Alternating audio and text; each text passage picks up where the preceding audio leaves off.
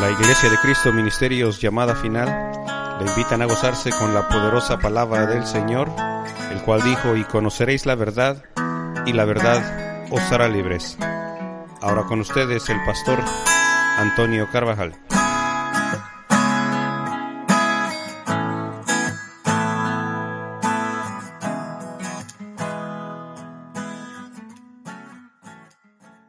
Estamos compuestos de tres partes, que son el espíritu, el alma y el cuerpo. Pero fíjese qué interesante es esto. Pero cada uno de ellas, cada una de nuestra parte, necesita de un padre.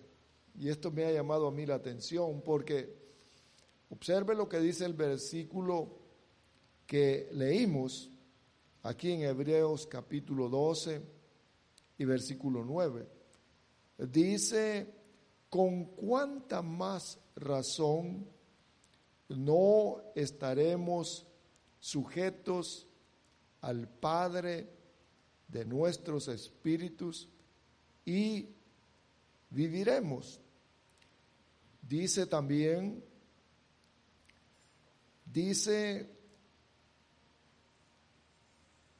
Dios, que es el Padre de nuestro espíritu, para que de veras comencemos a vivir. Hay entonces un Padre, dice aquí que hay un Padre del Espíritu. Ahora, por eso es que nosotros miramos anteriormente que hay Padre biológico. Dios nos dio entonces padres biológicos. Cuando hablamos de padres biológicos, estamos hablando de nuestros padres terrenales que conocimos, o sea que nos engendraron cuando hubo aquella unión sexual. A eso se refiere de los padres biológicos. O sea que observemos que todos nosotros venimos o nacimos, nuestros cuerpos, a través de nuestros padres biológicos o los padres materiales. Y esto da como resultado, fíjese, padres biológicos, da como resultado la formación de nuestros cuerpos. O sea que, en otras palabras, su cuerpo y mi cuerpo, la materia, tiene un padre, que son nuestros padres biológicos. Es que interesante. ¿Sabe que cuando he estado comprendiendo yo esto, dice la Escritura que conoceremos la verdad y la verdad nos hará libres, nos libertará? Ahora, veamos entonces que tenemos cada uno de nosotros, tenemos padres, pero que son padres de nuestro cuerpo solamente. Eso es lo que podemos observar en la Escritura. Pero Dios, porque ese es vamos a decir, es el primer padre que nosotros conocemos. Pero dice aquí que también hay padre de los espíritus, o sea que nuestro ser interno, que tiene el espíritu que ha recibido vida de Dios, tiene un padre que es el que menciona aquí la Escritura, y que fuimos engendrados por él. Cuando fuimos engendrados por el Espíritu de Dios, entonces recibimos el nuevo nacimiento. ¿Observaron bien? El padre de nuestros cuerpos, de la materia, son nuestros padres terrenales o nuestros padres biológicos. Número 2, cuando recibimos a Cristo, entonces también el poder del Espíritu Santo engendró internamente, y allí nosotros nacimos de nuevo porque somos una nueva creación, de tal manera que el Padre de ese Espíritu que mora en cada uno de nosotros es Dios. Amén. Fíjese qué interesante es, porque dice el Padre de los espíritus, no es el Padre del cuerpo. Estamos haciendo la separación en la enseñanza. Ahora, yo quiero que observemos entonces que recibimos, cuando fuimos engendrados por el Espíritu Santo, por eso es que el Evangelio, yo siempre se los he dicho, es el medio que Dios usa a través del Espíritu Santo para un engendramiento. Mire cómo se engendra, cómo engendra Dios. Ahora recibimos, como dije, esa nueva vida, y así Dios se convirtió en nuestro Padre, porque tiene parte dentro de nuestro espíritu, por eso Él es nuestro Padre. Ahora veamos entonces que dice aquí, se lo voy a repetir, Hebreos capítulo 12 y versículo 9, cuando éramos niños, nuestros padres aquí en la tierra nos corregían y nosotros los respetábamos. Con mayor razón debemos obedecer a Dios, que es nuestro Padre que está en el cielo, pues así tendremos vida eterna, dice esta versión. Bien, ahora yo quiero que observemos que de la misma manera, porque este es el punto principal, quiero que ustedes puedan observar, de la misma manera nuestra alma necesita de un Padre. Ustedes se recuerdan todo lo que conlleva en sí lo que significa un padre que vimos anteriormente. Ahora yo quiero que observemos que nuestra alma también necesita un padre. ¿Para qué? Para ser guiada, para ser bendecida, para ser protegida, para ser aconsejada, pero esta función la hace el Padre espiritual. ¿Observaron? El cuerpo tiene un padre biológico, nuestros padres terrenales. El espíritu tiene un padre que es Dios. El alma necesita de padre, es decir, le voy a repetir las funciones del padre, del alma. Dice, es para ser guiada, bendecida, protegida, aconsejada.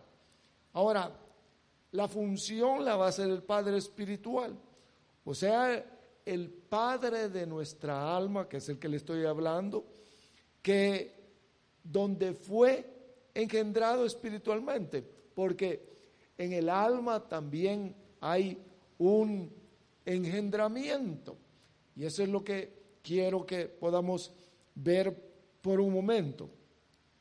Vamos a Primera de Corintios capítulo número 4, amados, por favor. Primera de Corintios capítulo número 4. Cuando estaba viendo esto, me llamó la atención, especialmente en lo que habla del Padre de nuestros cuerpos físicos. Estoy repitiendo, porque nosotros, el ser humano, somos bien emocionales, ¿verdad?, con nuestros padres, y porque físicamente nos protegieron, nos dieron todo, Pero cuando estamos viendo aquí en la Escritura, vemos que la cosa cambia totalmente. Dice aquí, 1 Corintios capítulo 4, y versículo 14. Versículo número 14, vamos a leer un poquito. Dice aquí, quiero que escuchen, no les escribo esto para avergonzaros. Al contrario, lo que quiero es darles una enseñanza. Mire lo que dice, pues los amo como si fueran mis hijos. Está hablando el apóstol Pablo a la iglesia de Corinto. Les escribo como a hijos amados. Eso es lo que dice aquí. Luego dice el versículo 15, podrán tener 10,000 maestros que los instruyan acerca de Cristo, pero padres no tienen muchos. El único padre que tienen soy yo, pues cuando les anuncié la buena noticia de Jesucristo, ustedes llegaron a ser mis hijos. Dice aquí entonces que cuando les anunció, póngale atención a esto, hermanos, cuando el apóstol Pablo les anunció el evangelio, dice que les engendró. Mire pues, cuando usted y yo a las personas que no conocen a Cristo, les hablamos del evangelio, les damos las buenas nuevas de salvación, estamos engendrando. Mire por qué es tan importante hablar de la palabra de Dios para engendrar. ¿Y qué lleva eso de engendrar? Cuando se engendra es para multiplicar, porque ese es el engendramiento. Nosotros debemos de ser gente que engendre.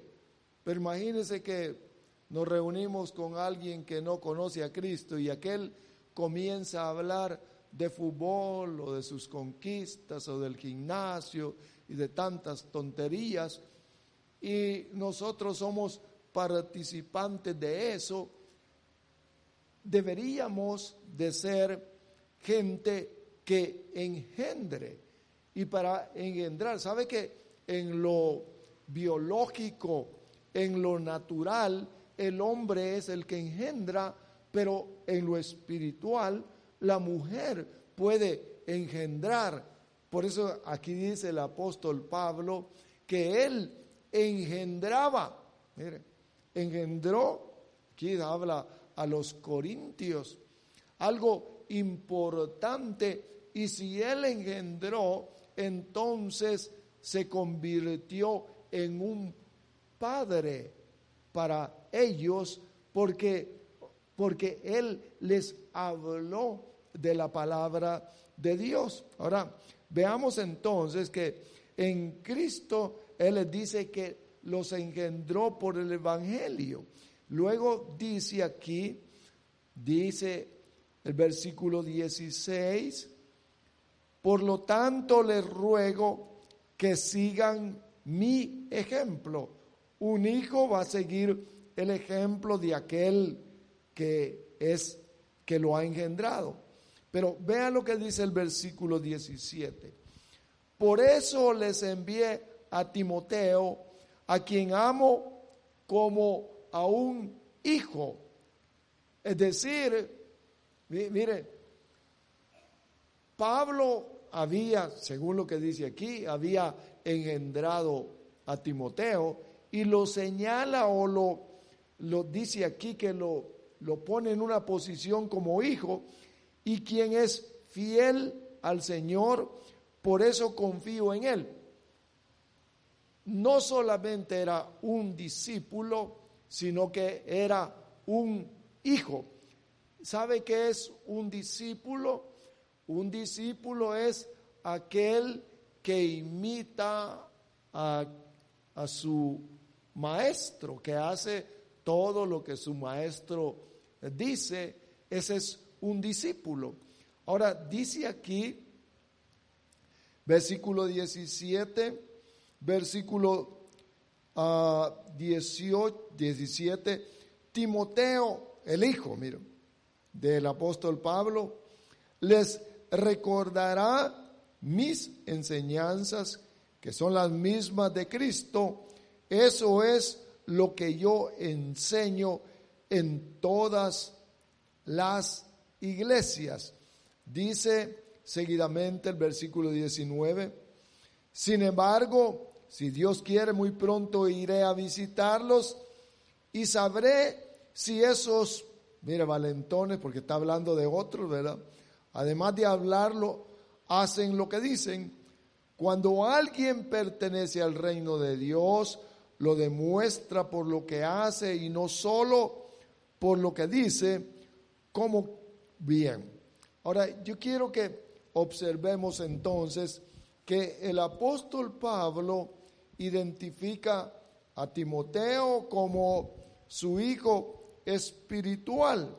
Aquí dice la Escritura, y que lo había, y también a la iglesia de Corinto, porque había engendrado por el evangelio.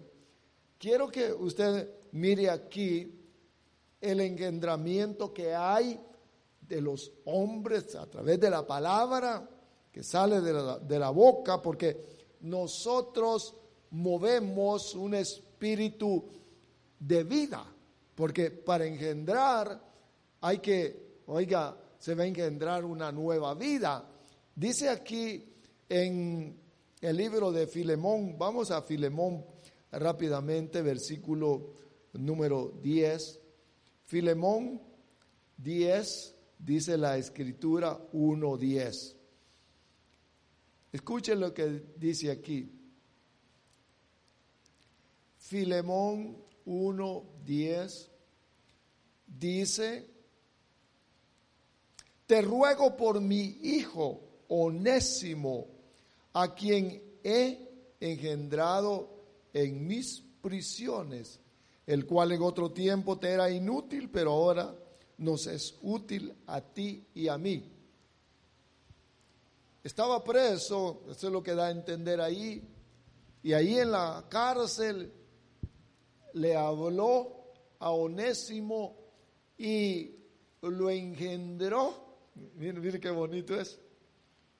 Que todos, miren hermanos amados, anhelemos engendrar a través de la palabra de Dios, porque movemos al Espíritu Santo. ¿Sabe que el Espíritu está esperando que nosotros seamos los instrumentos para dar vida a otros o para engendrar a otros? Dice aquí que el apóstol Pablo engendró a este hombre llamado Onésimo. Cuando se engendra es que hay un nuevo nacimiento. ¿Sabe que eso es bonito? A mí me engendraron, a ustedes los engendraron. Alguien cuando les habló y recibieron a Cristo, los engendraron.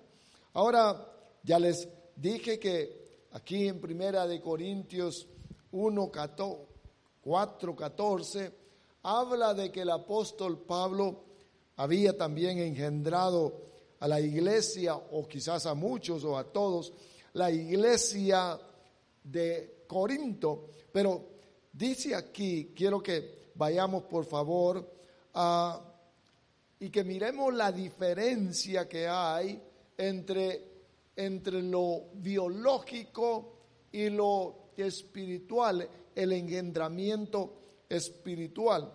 Vamos primeramente, segunda de Timoteo, capítulo 2. Segunda de Timoteo, vamos por favor. Libro de segunda de Timoteo, capítulo número 2. ¿Quién lo engendró a usted?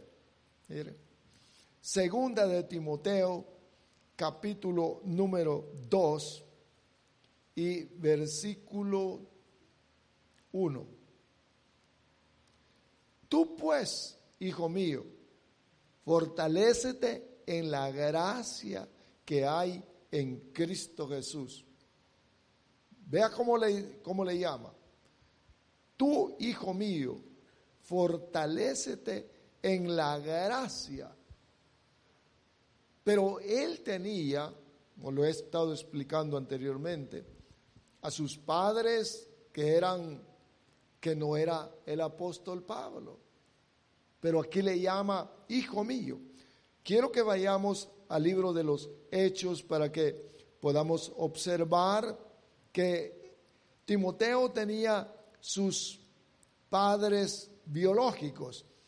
Libro de los Hechos, capítulo número 16 y el versículo 1 dice de esta manera: llegó también a Derbe y a Listra, y allí estaba cierto discípulo llamado Timoteo, hijo de una mujer judía creyente, pero de padre griego. O sea que la madre de Timoteo era judía y era cristiana, pero el papá era un griego, dice aquí la escritura. Está hablando entonces de que los padres biológicos o los padres del cuerpo era una judía y un griego, pero el padre espiritual o del alma, porque era el guiador, era el padre del alma, era Pablo, hablando de Timoteo. El padre del alma de Timoteo era Pablo. Ahí están los papás biológicos, y el padre del espíritu era Dios. Mira, por eso es que es bonito tener la comprensión de quién es nuestro padre del espíritu, el padre del alma y el padre biológico. Ahora, observemos entonces que estos ejemplos que hemos visto nos enseñan que los ministros del Señor, además de fungir o de tener sus funciones como pastores, maestros, evangelistas, profetas y apóstoles, también tienen función de padres cuando engendran. Bien, veamos que yo recibí a Cristo, vamos a decir, lejos de aquí. Aquel fue el padre que me engendró, pero entonces me moví para otro lugar y aquel hombre que me aconseja o aquel hombre de donde recibo la palabra se convierte entonces en el padre, en el guiador o en el tutor, dice también la escritura. Lo que quiero que observemos es que es importantísimo que el alma pueda tener un guiador o que pueda tener un padre espiritual, como dice la escritura. Por eso que el tema es los padres espirituales. Mire qué importante es. ¿Sabe que? Y esto no es una imposición de que díganme padre o mire yo soy su papá y ustedes hacen lo que yo les digo. No se trata de eso, sino que cada quien va a poder reconocer. ¿Qué es lo que reconoce? La autoridad que Dios ha dejado. Mire qué importante es, porque muchos no reconocen esto que dice la Escritura. No reconocen los padres de su alma. No, a mí nadie me dice nada. Yo he escuchado, yo allá en México, allá tengo mi pastor, pero no vive en México. ¿Y hace cuánto tiempo se vino? Hace 15 años, pero allá no. Tiene que tener un padre o un cuidador, un protector, alguien que lo guíe espiritualmente mientras en la iglesia, mientras esté aquí, pues en la tierra, necesita. Por eso es que vea qué importante son los padres espirituales. La Biblia lo dice. Ese es el tema. Cuando la persona los ignora, entonces no vienen las bendiciones de Dios, porque así fue el diseño divino.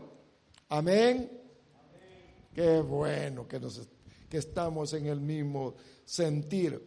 Los ministros del Señor hacen la función, los padres espirituales también. Ya lo dije, no es imposición.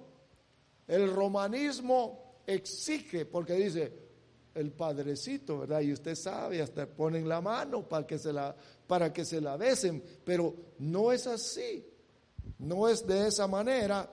Ahora, sino, como dije, es un reconocimiento. Por eso la iglesia, ¿qué es la iglesia? ¿Verdad que nos decimos que somos hermanos? Seguro, somos hermanos todos. Quiere decir que es como una familia, que tenemos un Padre en nuestro espíritu, que es Dios. Tenemos los padres biológicos y tenemos el Padre del alma. Mire pues, Padre del alma, que es el que nos guía espiritualmente. ¿Sabe que me gusta esto? Porque esto, hermanos, con la enseñanza se caen muchas condiciones contrarias que a veces uno piensa, ¿verdad? Como un artista, ya se lo he dicho en otras ocasiones, dijo en su testimonio, y estaba en la radio y dijo: yo aquí en la tierra no tengo iglesia, no tengo pastor, no tengo nada. Mi pastor está en los cielos. Allá, yo pertenezco a la iglesia de Cristo y Cristo está en el cielo. Y parece buen razonamiento, pero era un ignorante. Por eso es que nosotros debemos de tener enseñanza. Nuestro padre o mi padre espiritual es el apóstol. El apóstol. Yo le debo respeto a él, lo escucho, me aconseja. Estamos en armonía invisiblemente, mire, espiritualmente estamos en un mismo sentir. Todos debemos de tener Padre del alma. Mire pues, la gente anda buscando, ¿sabe por qué busca los consejeros en la tierra? ¿Por qué busca los psicólogos, los psiquiatras y todo eso? Esos son padres del alma. Oh, me dijo esto, dice, me dijo lo otro, a él lo voy a buscar, porque todos necesitamos que nos guíen, necesitamos protección, necesitamos consejo. Ahora, nosotros entonces en la iglesia somos hijos, es una familia, porque eso es realmente lo que dice la Biblia. Mirad cuán bueno y delicioso es habitar que los hermanos juntos en armonía. Somos hermanos que venimos de un Padre celestial y de diferentes padres biológicos. Amén. Gloria a Dios. Ahora, yo quiero que usted observe esto. Déjeme ponerle un par de ejemplos de David. ¿Sabe que el padre de David se llamaba Isaí? Porque lo que yo quiero que observemos, la importancia de reconocer las autoridades. La autoridad es aquel que Dios ha autorizado para poder impartir o para poder guiar a su pueblo. Dios es el que ha escogido sus ministros. El ministro significa aquel que lo representa a él. Mire qué cosa de responsabilidad, ¿verdad? Vea entonces que poniendo este ejemplo de David, quisiera que fuéramos a Primera de Samuel, por favor. Miremos en el Antiguo Pacto este ejemplo que es importante. Primera de Samuel, capítulo número 24, dice así la Escritura. Y el versículo número 11. Aquí habla de una historia en la cual vamos a leer un poquitito atrás, unos versículos antes, y miremos de qué es lo que se trata en la historia. Quizás usted no lee mucho la Biblia, leamos unos versículos. Leamos a partir del versículo 6. Y dijo a sus hombres: el Señor me guarde de hacer tal cosa contra mi rey, el ungido del Señor, de extender contra él mi mano, porque es el ungido del Señor. David contuvo a sus hombres con estas palabras y no les permitió que se levantaran contra Saúl. Y Saúl se levantó, salió de la cueva y siguió su camino. Después de esto, David se levantó, salió de la cueva y dio voces tras Saúl diciendo: mi señor el rey. Y cuando Saúl miró hacia atrás, David inclinó su rostro a tierra y se postró. Y dijo David a Saúl: ¿por qué escucha las palabras que dicen: mira que David procura tu mal? Versículo 10.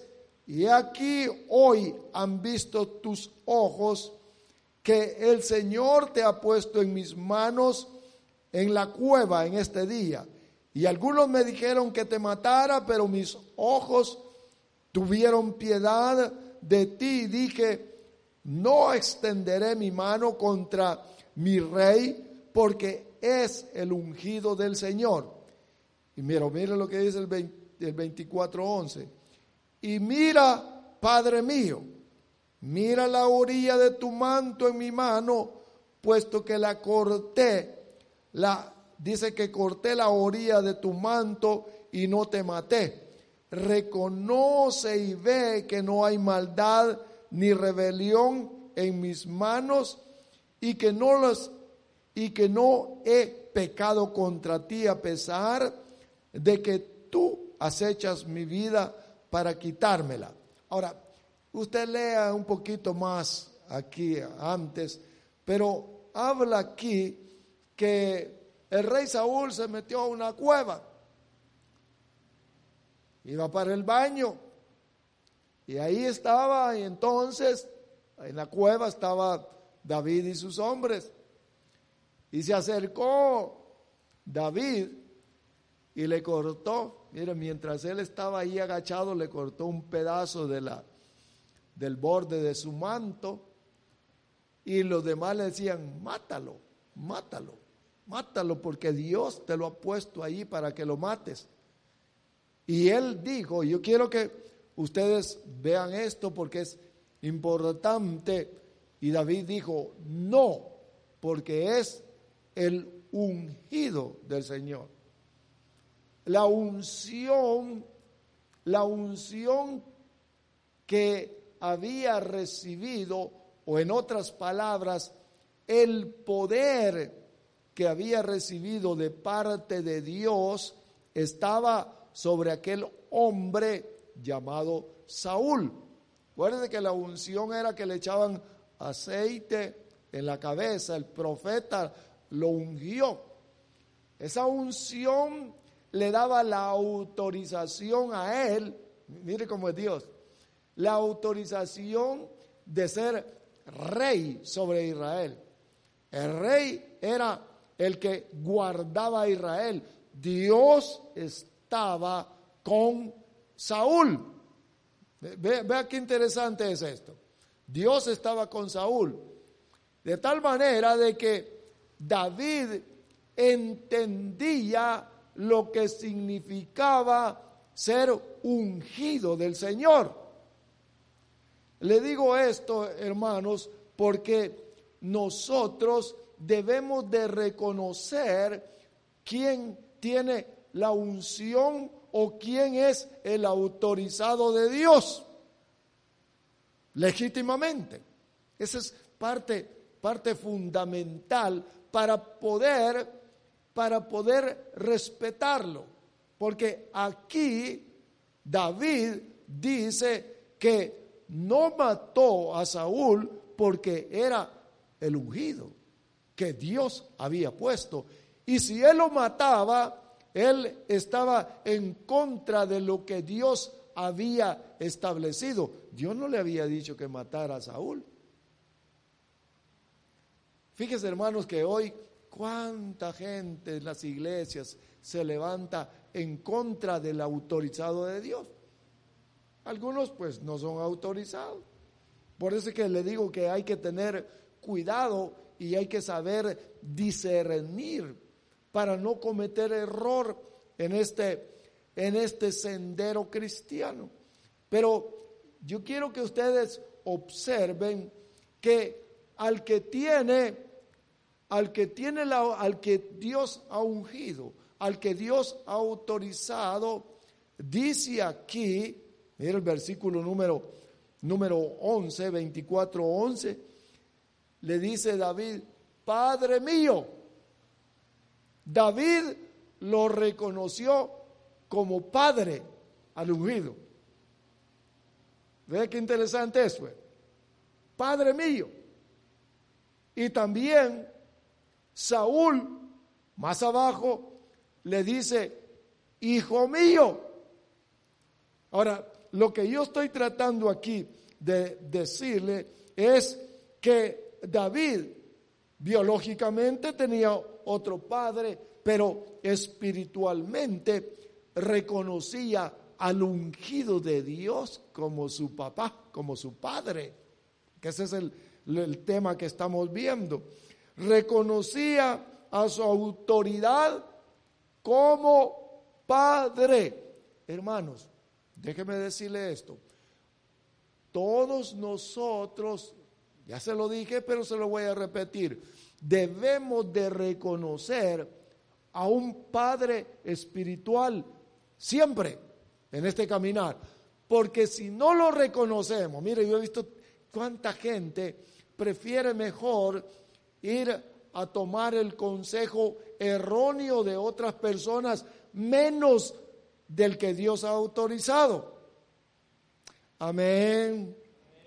Amén. Gloria a Dios. Ahora, dice aquí que David reconoció a la autoridad divina como su papá, por supuesto.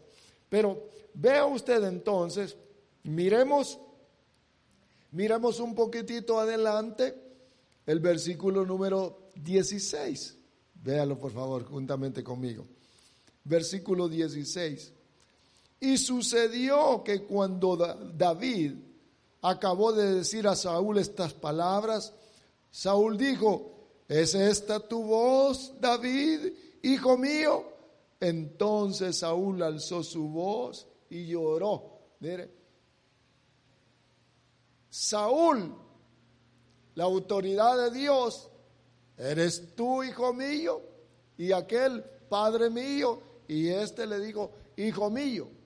Quiere decir entonces que la autoridad divina se establece como padres, el padre protector, el padre guiador, el padre protector, porque son virtudes del Padre.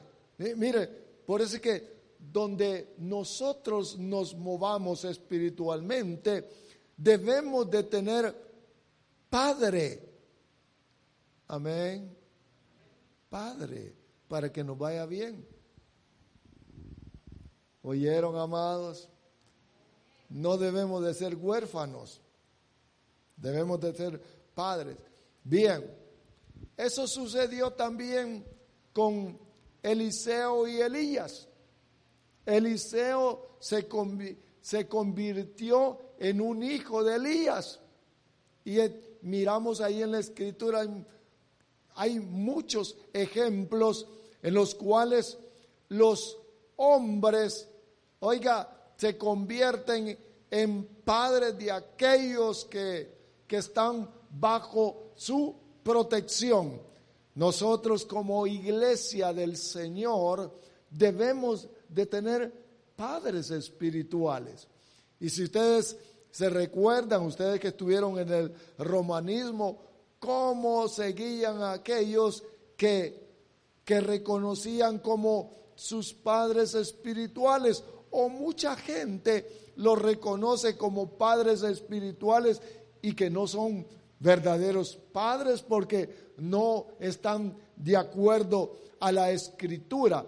Por eso es que ustedes que han nacido de nuevo a través del mensaje del Evangelio y el Espíritu de Dios mora en ustedes, que tienen el nuevo nacimiento, que son una nueva creación en Dios, que Dios es su Padre espiritual, porque es el Padre de los espíritus, dice ahí. Mire, número 1, Padre del Espíritu Dios. Número 2, Padre biológico, los que nos criaron terrenalmente, es el Padre del cuerpo. Y los padres del alma, que venimos a Cristo y somos cuidados, somos guiados, somos protegidos por los padres del alma, los padres espirituales. Y yo creo que ese es uno de los trabajos más complicados, el trabajo del alma. Quiero llevarlo a un último versículo, al libro de, ¿dónde está? Libro de Hebreos, me parece, capítulo número, ¿dónde está? Ayúdeme a buscarlo, por favor. Dice, mire lo que dice aquí, Hebreos capítulo 13, leamos por favor, Hebreos capítulo número 13 y versículo número 7, acordaos de vuestros pastores, Hebreos 13, 7. ¿Por qué dice eso ahí? Libro de Hebreos, concluimos, capítulo número 13 y versículo número 7, dice, acordaos de vuestros guías que os hablaron de la palabra de Dios y considerando el resultado de su conducta, imitad su fe. Dice que hay que imitar la fe o cómo creen ellos. Se lo voy a leer en esta otra versión. Recordad a vuestros guías, el guía es el protector, los que os comunicaron la palabra de Dios. Considerad atentamente cuáles hayan sido los resultados de su conducta hasta su muerte e imitad. Miren, nos manda que seamos imitadores de la fe de los guías, de los pastores, o sea, como padres. Tengan en cuenta sus líderes que les enseñaron el mensaje de Dios y piensen cuál es el resultado de su buena manera de vivir y imiten su fe. Bien, ahora yo quiero que observemos entonces la importancia que tenemos de poder, hermanos, de poder tener un padre que cuide el alma. Dice aquí, no dejando de congregarnos como algunos tienen por costumbre, sino exhortándonos, y tanto más cuando veis que aquel día se acerca.